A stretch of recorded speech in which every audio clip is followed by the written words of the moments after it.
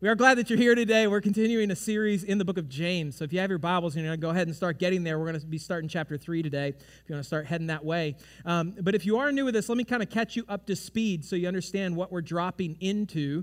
And I would highly encourage you to go back and listen to the messages in this series in order if you can, just kind of catch up and fill in all the gaps. But James is writing after Jesus' death and resurrection. He returns to heaven. The church begins. God sends the Spirit, and Christians are the gospel is spreading all over the place. And there are Jewish believers. They are Jews who have put their faith in Jesus Christ for salvation that have been spread out all over the place. And he writes this letter to those people that are spread out. Because in their scattering, they have left much of what they understand, know, used to have.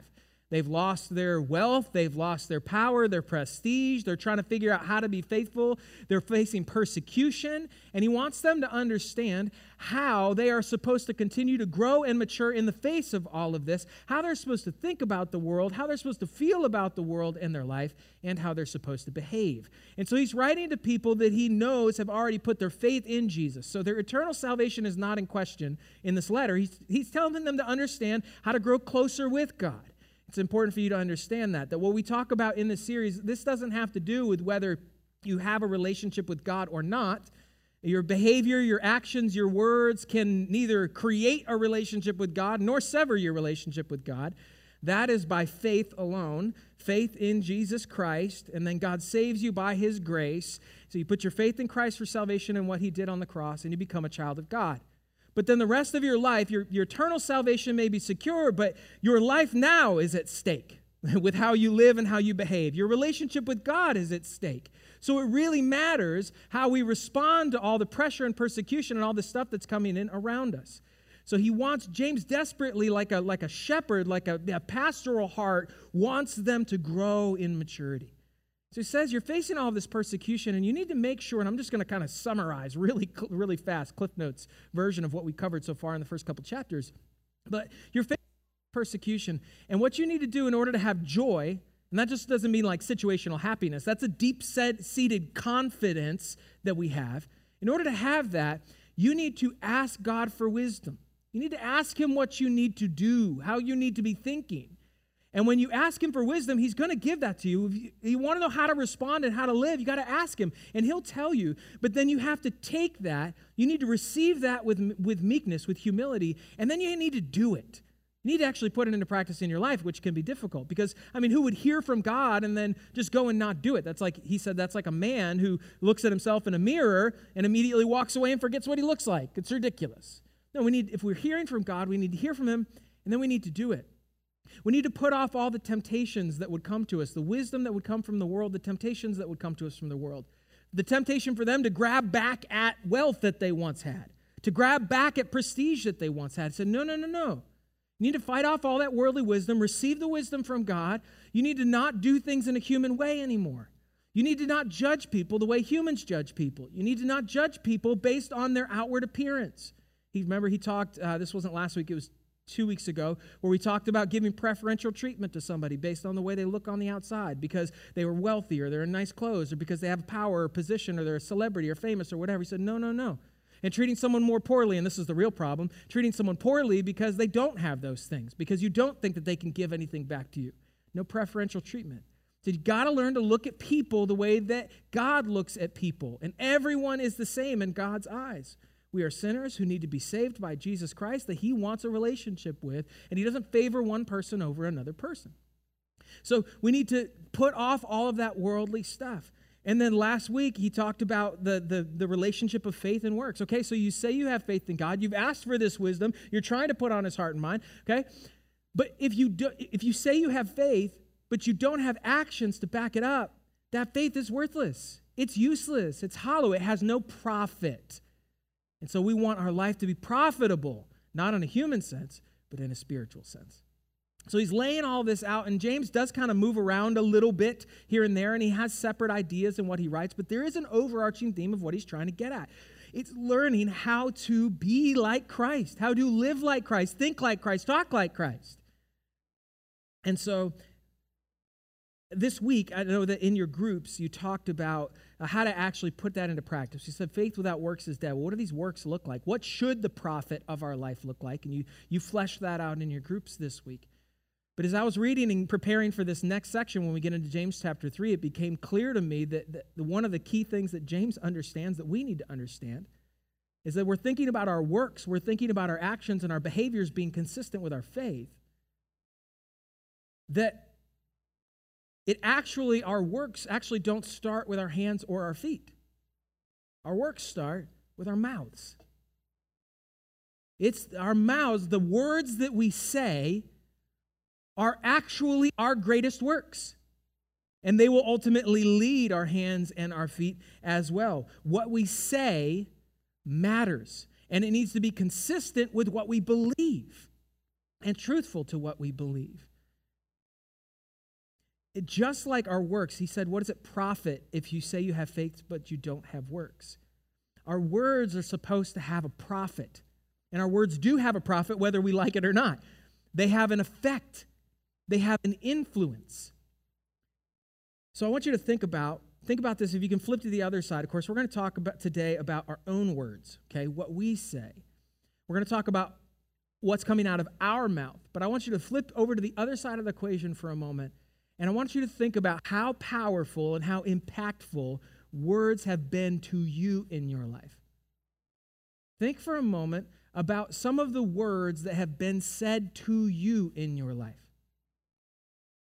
The ones that had a huge impact on you. Sometimes those words were tremendously encouraging and positive.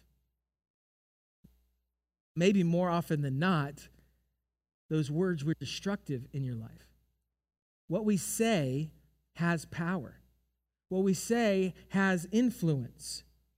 I had a friend, he blew his life up, okay? He just absolutely blew his life up, built things, and they exploded on him. He was so driven and so to the detriment of his character was driven.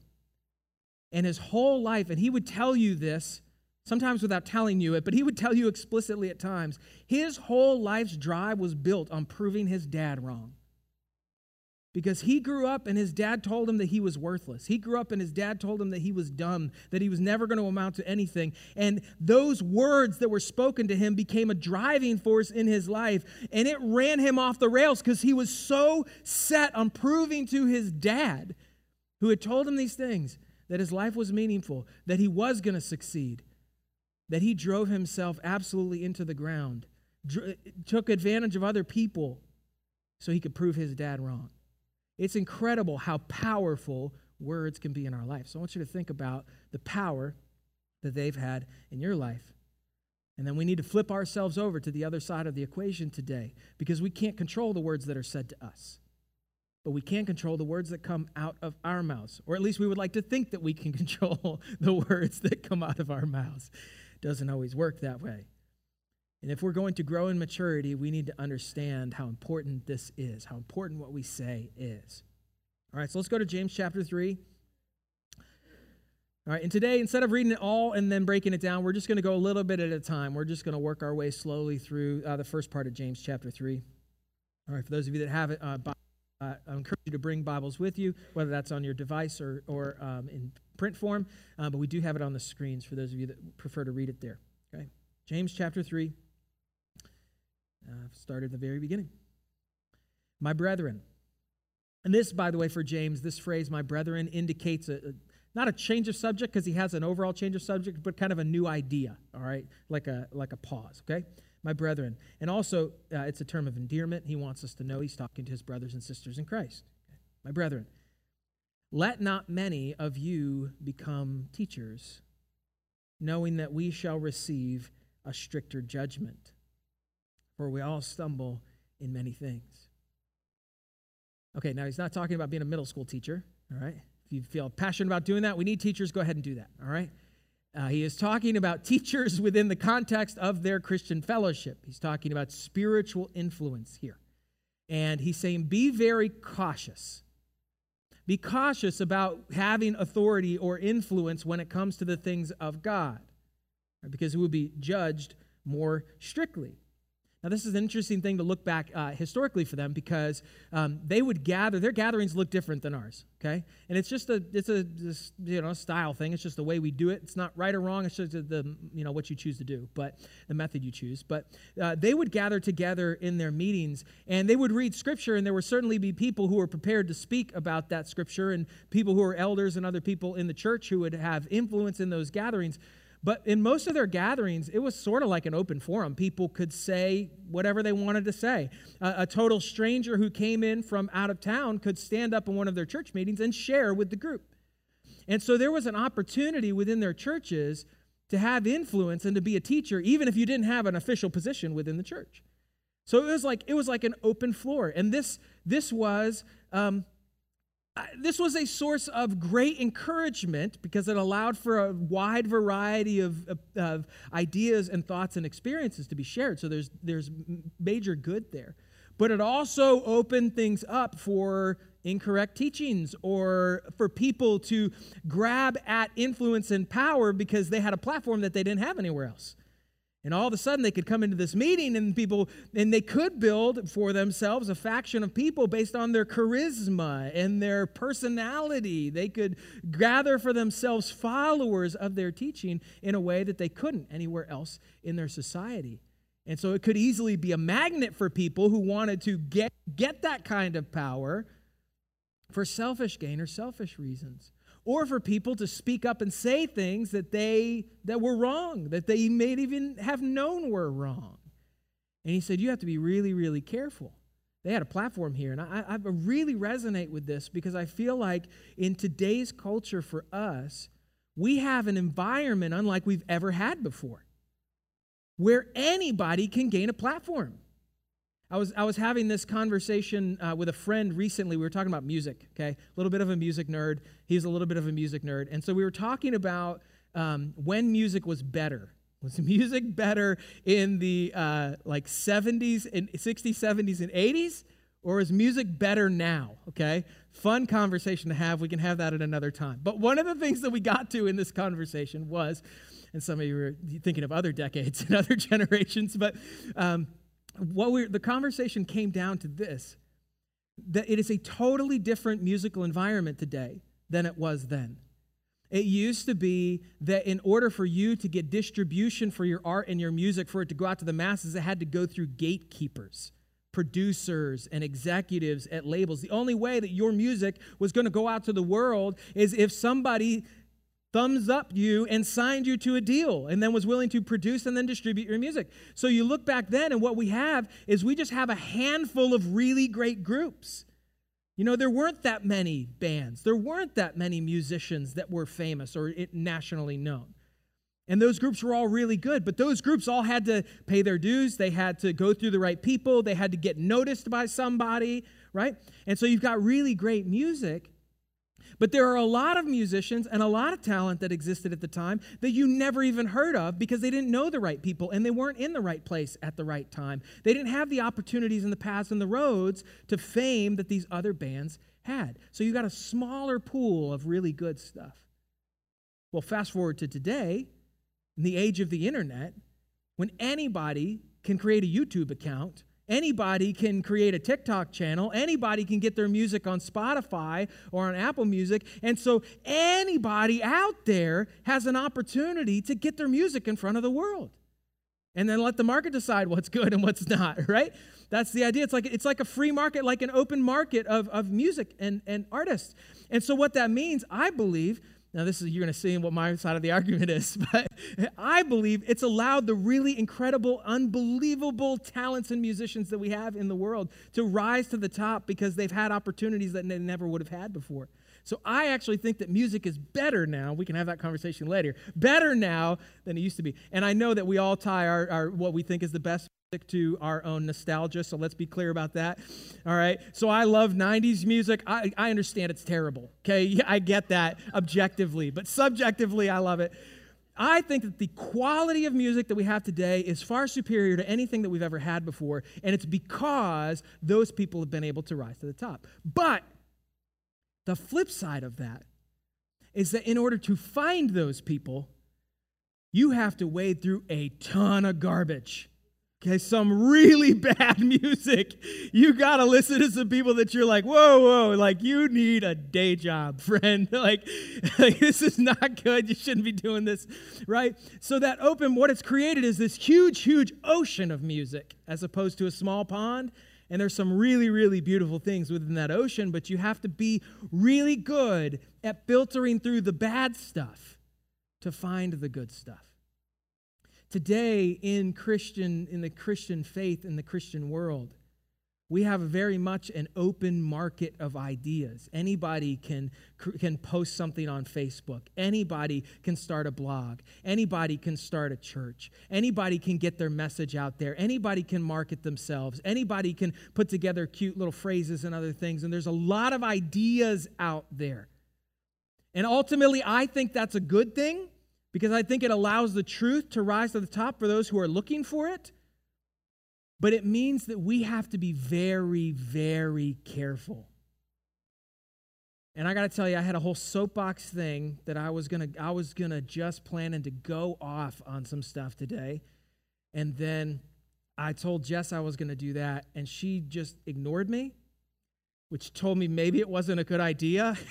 And then I was praying about it this morning, and I felt like the Spirit said, don't do it. So I'm going to listen to him, and I'm not going to do it. But I'll just say that you have... I'm not going to do it. I'm not going to try not to even a little bit do it. But you have to be very careful.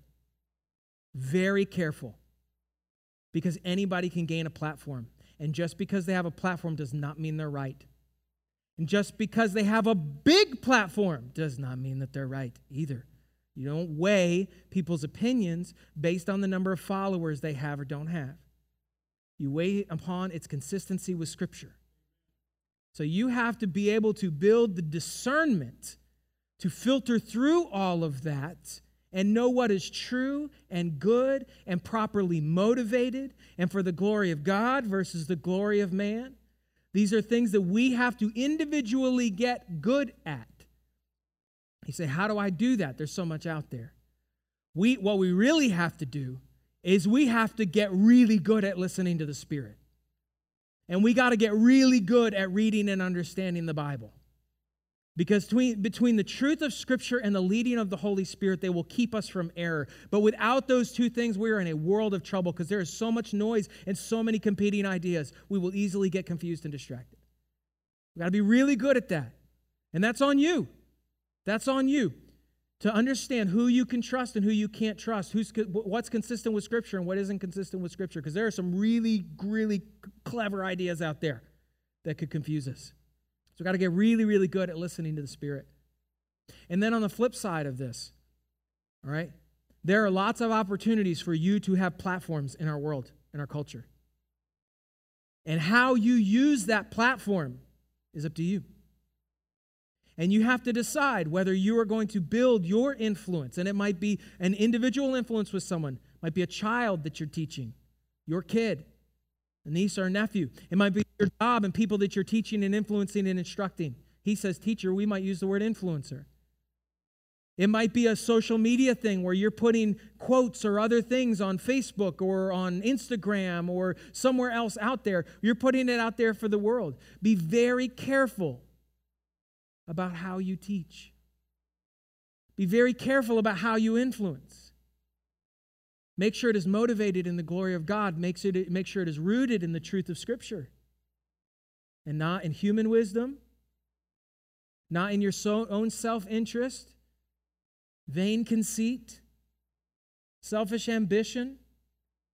Make sure that it is pure. Be very careful. James says, let not many of you become teachers, knowing that we shall receive a stricter judgment. Now, we know that those of us who have put our faith in Jesus Christ for salvation, we are forgiven of our sins. Our sins are not going to be levied against us and punished for that. We know that we will face judgment, though, and our good works will be rewarded, and our sinful works, the works done in selfish ambition, will be burned up, and they will be considered loss. So those of us who teach, and I have to take this really seriously, standing here on Sundays, and you need to be careful of this in whatever platform you stand in. We will be held accountable for the words that we speak. That if I stand here on stage and I tell you this is what you're supposed to be doing based on Scripture, then I myself need to walk that out. I got to practice what I preach. Because if I'm not practicing what I'm preaching, then there is no reward for me for that preaching. That we will be judged for that ultimately. And I know for some people that can paralyze them. For some people they can be like, well, I don't want to get it wrong, so I just won't say anything. I don't want to get it wrong. It can paralyze us. It can make us very, very anxious. But listen, James says, he says, we all stumble in many things. And the word stumble here, he's not using a word that means to intentionally deceive people. This is not like wickedness in our teaching. This is a slip. We all slip. We all stumble. Don't let it paralyze you, okay? We all slip. We all make mistakes. You know, I am sure that as I've taught over the years, I have said things that are wrong. Sorry about that, all right? Not on purpose, though. Not on purpose. It's just that we are all in a process of learning and growing, and we only know what we know. So I look back at things that I've taught in the past, and I'm like, oh, boy, I missed that one, you know? So, again, sorry about that. But look back and like, wow, I missed that one. But I wasn't doing it on purpose.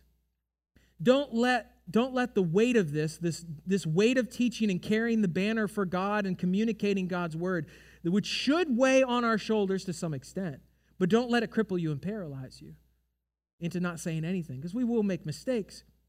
But it's because we are learners who are teaching, not knowers who are teaching, okay? We're all on a journey. We're all in process and doing the best we can to influence for the glory of God.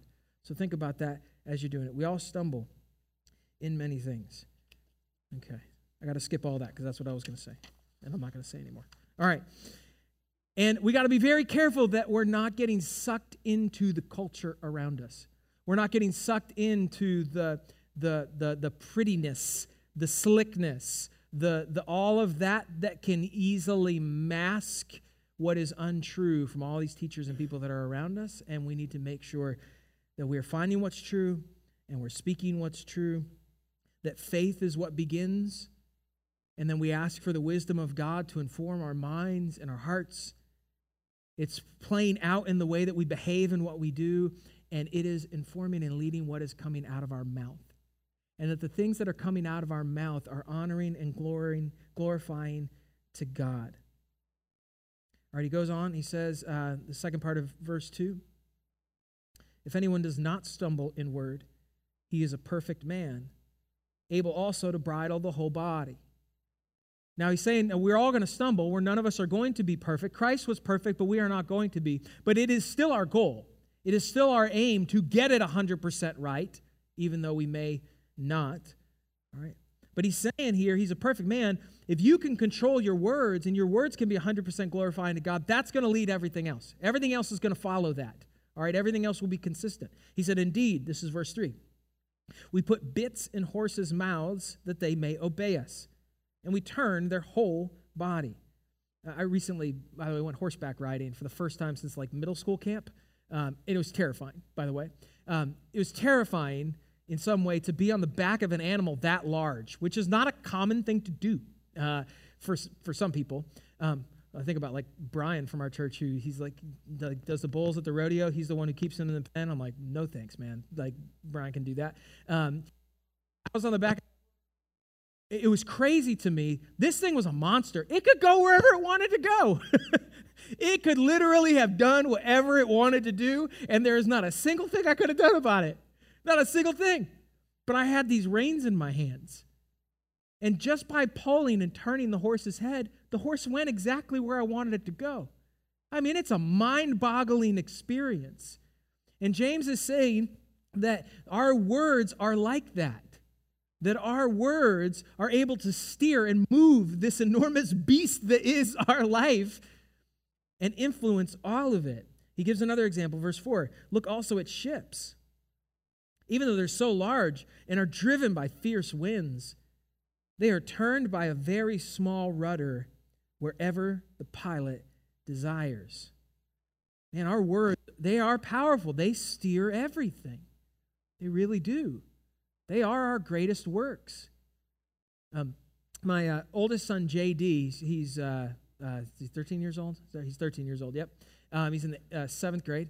And they just read a book called The Book Thief. I don't know if you've ever read this book before, but it's set in the time of World War II in Nazi Germany, with this young girl, and she's navigating everything as it's sort of unveiling, right? So like the thing in Germany where Hitler's rising to power and things are starting to turn and they're heading towards the World War and the Holocaust and all of these atrocities.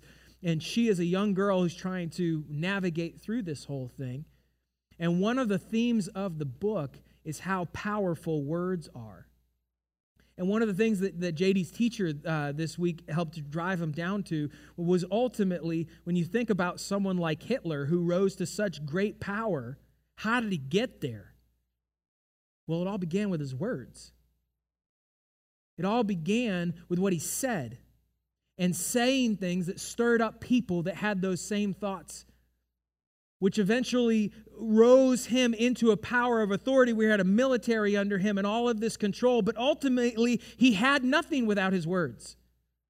His words were the source of his power. And my understanding is that the girl in this book is to realize that the words are the source of her power as well, even under that reign. And so we need to understand how impactful this is. It's a tiny little rudder that steers the whole ship. Our mouth is a bit in the horse of a mouth, or the bit in the mouth of a horse. There we go. James said this earlier, if you remember this from chapter 1, verse 26. He said, if anyone among you thinks he's religious and does not bridle his tongue, but deceives his own heart, this one's religion is useless. That if our mouth is not consistent with what we believe, if what we say is not consistent with what we believe, we are lying to ourselves, and it's not going to have a good profit. It's worthless, useless. He gives another example, verse 5. Even so, the tongue is a little member, and it boasts great things. It's small, but it's mighty. He says, see how great a forest a little fire kindles. And the tongue is a fire, a world of iniquity. The tongue is so set among our members that it defiles the whole body. It sets on fire the course of nature, and it is set on fire by hell. For every kind of beast and bird, of reptile and creature of the sea is tamed and has been tamed by mankind. Of course, that's hyperbole. He's not saying that's actually happened. He's just giving an example. Verse 8, but no man can tame the tongue. It is an unruly evil, full of deadly poison. It's unruly, unstable, it's uncontrollable. Words just come out. Have you ever said something that you didn't mean in the moment? That's what came out of you.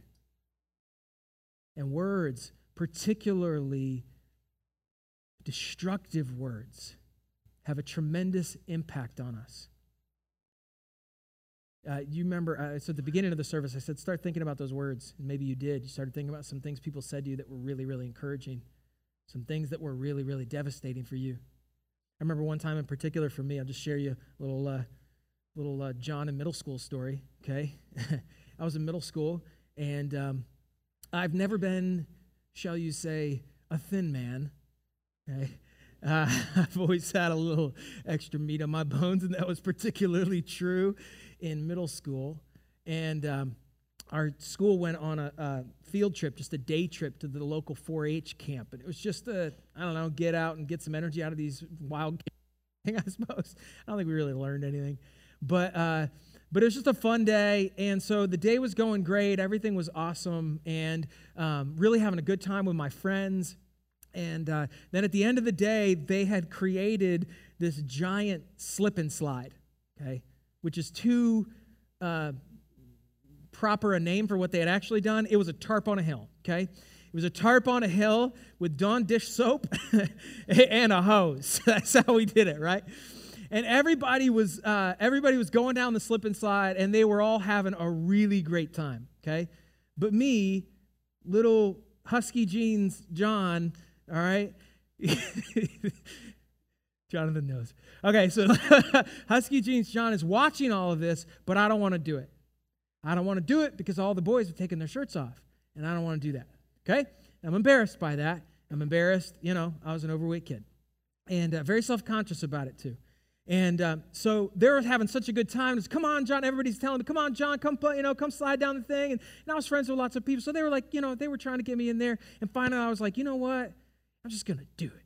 Just gonna do it. And so I bit the bullet and I took my shirt off, and I went down the slip and slide and I had a blast. It was awesome. And when we got back that day and my parents asked me, that's all I could talk about was how incredible the slip and slide was. And I was so proud of myself for going out on a limb and doing that. It was incredible.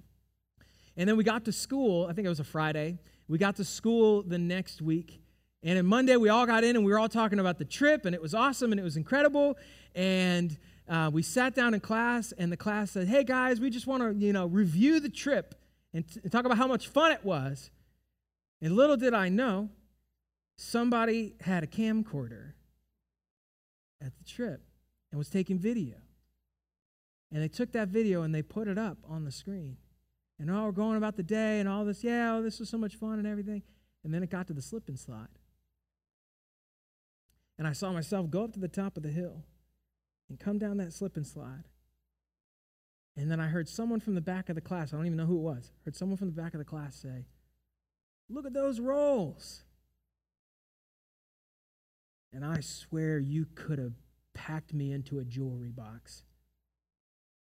I shrunk up like I wanted to just crawl completely inside of myself. It crushed me. And it was just a little thing somebody said, trying to be funny. But those words have stuck with me until this day. Anybody who questions whether words have power probably has never had anyone ever say anything to them. The tongue is a fire. It is a world of iniquity. And even in our innocent moments when we aren't careful, it can light a flame. And if that's true about someone's just their self-confidence in their body, how true is that when we think about the truth of God, the hope that we have in Him, the truth of His Scripture? We need to be very, very careful. Our words can build, our words can destroy. King David had lots of ups and downs, but he had a moment where he was really struggling because people were questioning and challenging his faith. And he didn't know how to think about it, how to process it. And so he's working through it in Psalm chapter 42. And he says, "Oh God, my rock, I cry, why have you forgotten me? Why must I wander around in grief, opposed by my enemies? Their taunts break my bones." Apparently, it's not just sticks and stones. He said, "Their taunts break my bones. They scoff. Where is this God of yours? Why am I discouraged?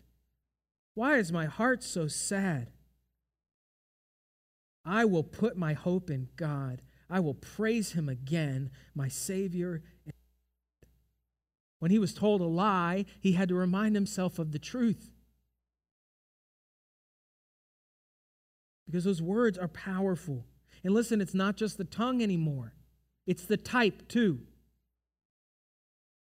It's the email. It's the text. It's the Facebook post. It's not just what comes out of here anymore. It's what comes out of here. And we need to be very careful that our words are consistent with God's word, that our words are constructive, that our words are true, that they are helpful, that they are encouraging and not damaging.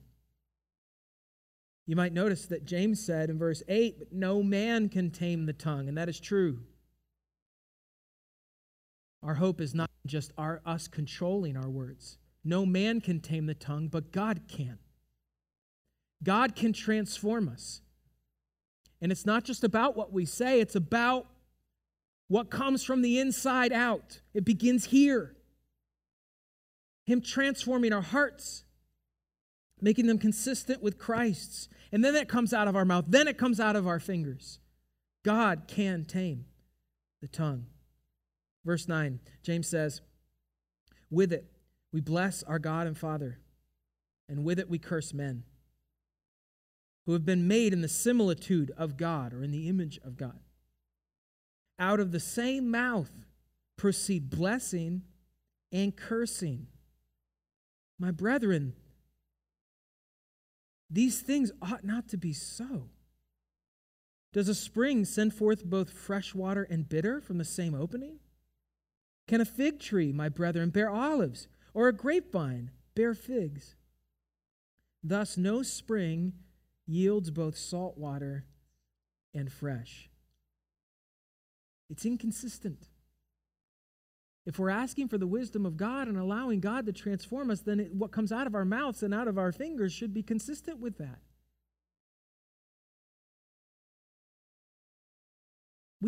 If we say that we want to be like Jesus, and we truly do want to be like Jesus, then our words should match that. What we say about people, what we say about situations, what we say about God. You expect it to be something. And if we say we're a Christian and people know that around us, then our words must match up with that. We must be consistent, authentic. I once heard somebody say that we are like a tube of toothpaste. A little visual for you. Maybe this will help. We are like a tube of toothpaste. And when the pressure is on, when it gets squeezed, when you get squeezed, what's on the inside comes out. That our words are evidence of what is existing in our hearts, like a tube of toothpaste. And what James is basically getting at is that if we say we have faith and we get squeezed, it should be faith, truth, love, joy is what should come out of our mouths, right? But what if we grabbed a tube of toothpaste, we went to brush our teeth, and we're expecting blue minty goodness, and instead,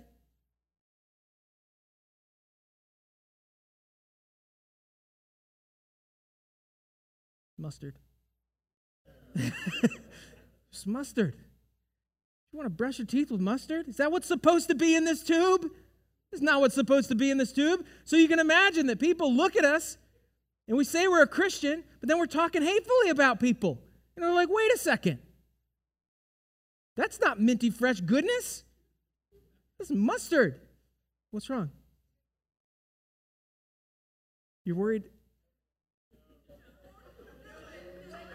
I know. But, well, I don't have anywhere to put this. Yeah, I'm pretty good. Go ahead and brush.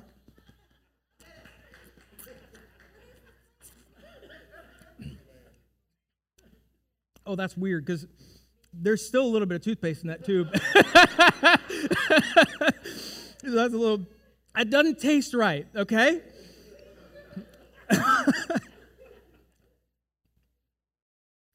It's interesting, though. It doesn't taste right. So this is the point. This is the point. If we say we have faith and we've asked God for wisdom, and He's transforming our lives and transforming our actions, but then the words that we speak are not consistent with what He's doing in our life, it doesn't taste right. It's still got it. It's supposed to be minty fresh goodness. And I don't mean just all happiness all the time, because when I talk about there being positive, constructive profit for your words, that doesn't mean everything being rainbows and bubble gum and candy corns and unicorns, okay? It means that the words that come out of our mouth are consistent with godly principles. So they may be challenging at times. They may be direct at times, but they are constructive in light of what our faith is. Okay? And sometimes the flowery praise, encouraging words are actually destructive because they're encouraging us in the wrong thing. So it's making sure it's consistent with the truth and principles of God. Okay? And it should taste right when it comes out. My friends, out of the same mouth come blessing and cursing. It ought not to be so. They're some of my favorite words when James puts it that way. It's not right. Shouldn't be like that. Okay? It's supposed to be the things of God that come out. Galatians, Paul tells us in Galatians that it's the fruit of the Spirit are love, joy, peace, patience, kindness, goodness, faithfulness, gentleness, and self-control. These are the things that the Spirit is transforming us that should be welling up and coming out of our mouths. We're told in Proverbs, a word of wisdom, verse 16 or chapter 16, Proverbs 16, verse 24. Kind words are like honey, sweet to the soul and healthy for the body. I remember that same year that person said that thing about me in class, I was feeling really pretty bad about myself just because that one little comment. And I was hanging out at my house and playing basketball. We had a basketball hoop in the garage, and I was playing basketball in the garage. It's a whole situation. And there were some boys from school that came down the street. They were just all kind of walking in a group, and they saw me playing in the garage, and so they came into the garage, and we were playing a little bit. And these were not guys that I hung out with. These were guys that were like, athletes and stuff, and I wasn't. And but we were still hanging out. And finally, they, finished playing basketball, and they left and closed the garage door. And as they were walking around, I heard a couple of the guys who were basically not making fun of me in a real mean way, but like who is that kid? He's not part of our group or whatever. I don't remember exactly what they said. But I remember very specifically J.T. Finnick. I'll never forget his name. J.T. Finnick, who was one of the cool kids, was walking away and said, "Yeah, but guys, he's pretty good at football." That's all I heard. And it's crazy. Today, for me, it was like, oh, J.T. Finnick thinks I'm good at football. Like, for me, that's so silly. But I still remember that. I'm 40 years old, people, and I remember him saying that, and it meant the world to me. Just a little phrase like that. The positive, encouraging words that you share are just as powerful and can be just as powerful as the negative ones that we share as well. So if, again, having to do with just your own, sense of positivity, if it's that powerful in that way, how much more so when you look at someone and you say, you can do this. God is going to support you through this. He will walk. It won't be easy, but he will walk with you, and I believe that you are strong enough with the power of the Spirit to get through what you're facing. Encouraging words like that. To look at someone and say, no, I know you're questioning yourself. God loves you, and he has saved you, and he has forgiven you, and you don't have to question that. How powerful could that be in someone's life when you're sharing it with them? They truly are powerful. Again, in Proverbs, it says, some people make cutting marks, but the words of the wise bring healing. Truthful words stand the test of time, but lies are soon exposed. Deceit fills hearts that are plotting evil. Joy fills hearts that are planning peace. Our words are a verbal demonstration of our faith. And so we need to think very carefully about even the little comments. The little comment about somebody in traffic. The way you speak about your ex. Okay? The way you type and write about social situations in our culture. The posts that you make that share a scripture and what you're really saying with that passage as you post it, or what people may read as you post it.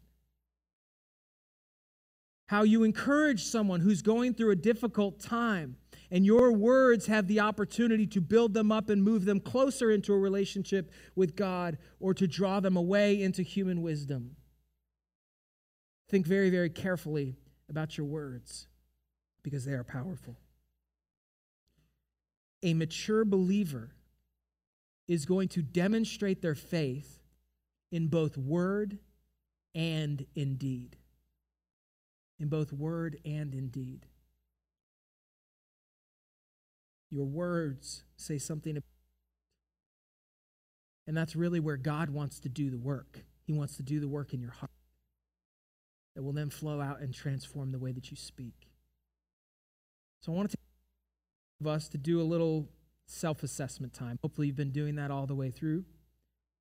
But sometimes we have areas in this where we're erring and we don't realize we are, and we need the Spirit to show that and put a highlight on that for us. And maybe he's been doing that throughout today's time. But I want to take a moment to pray As we pray, we're going to express to God how much we love him. We want to follow him, and we want him to transform us. We're also going to ask him to put a spotlight, to highlight in our life where our words may not be matching up with our faith. Or maybe for a little while we just need to zip it as he transforms us. Okay? Shut it down for a little while until we're ready to speak in a way that is consistent with him and his word. Okay? Let's pray. God, I just want to say, first of all, that we love you. We love you. You are incredible. You are the author of all creation. You are powerful and you are all-knowing. You are kind and you are wise. You are just. You're merciful and you're gracious. And in your grace and mercy, you made a way for us to become your children through your Son. Because we couldn't be good enough, we couldn't earn our way to you, you gave your Son Jesus, and he died on the cross in our place. And so we thank you for that today. And those of us that have put our faith in Jesus Christ for salvation, we reaffirm that in this moment. Maybe there's someone who's believing that and saying that for the first time today. They believe that Jesus died on the cross for them and he rose again on the third day. And so God, I ask right now that as we stand here in view of your power, in view of your love, and in view of your mercy, our desire, God, is to walk more closely with you, for you to transform us from the inside out, to transform our character and our heart. And so we're asking for your wisdom. We're asking for the leadership of the Spirit. We're asking for you to enlighten us to Scripture so that we can understand how you want to do that.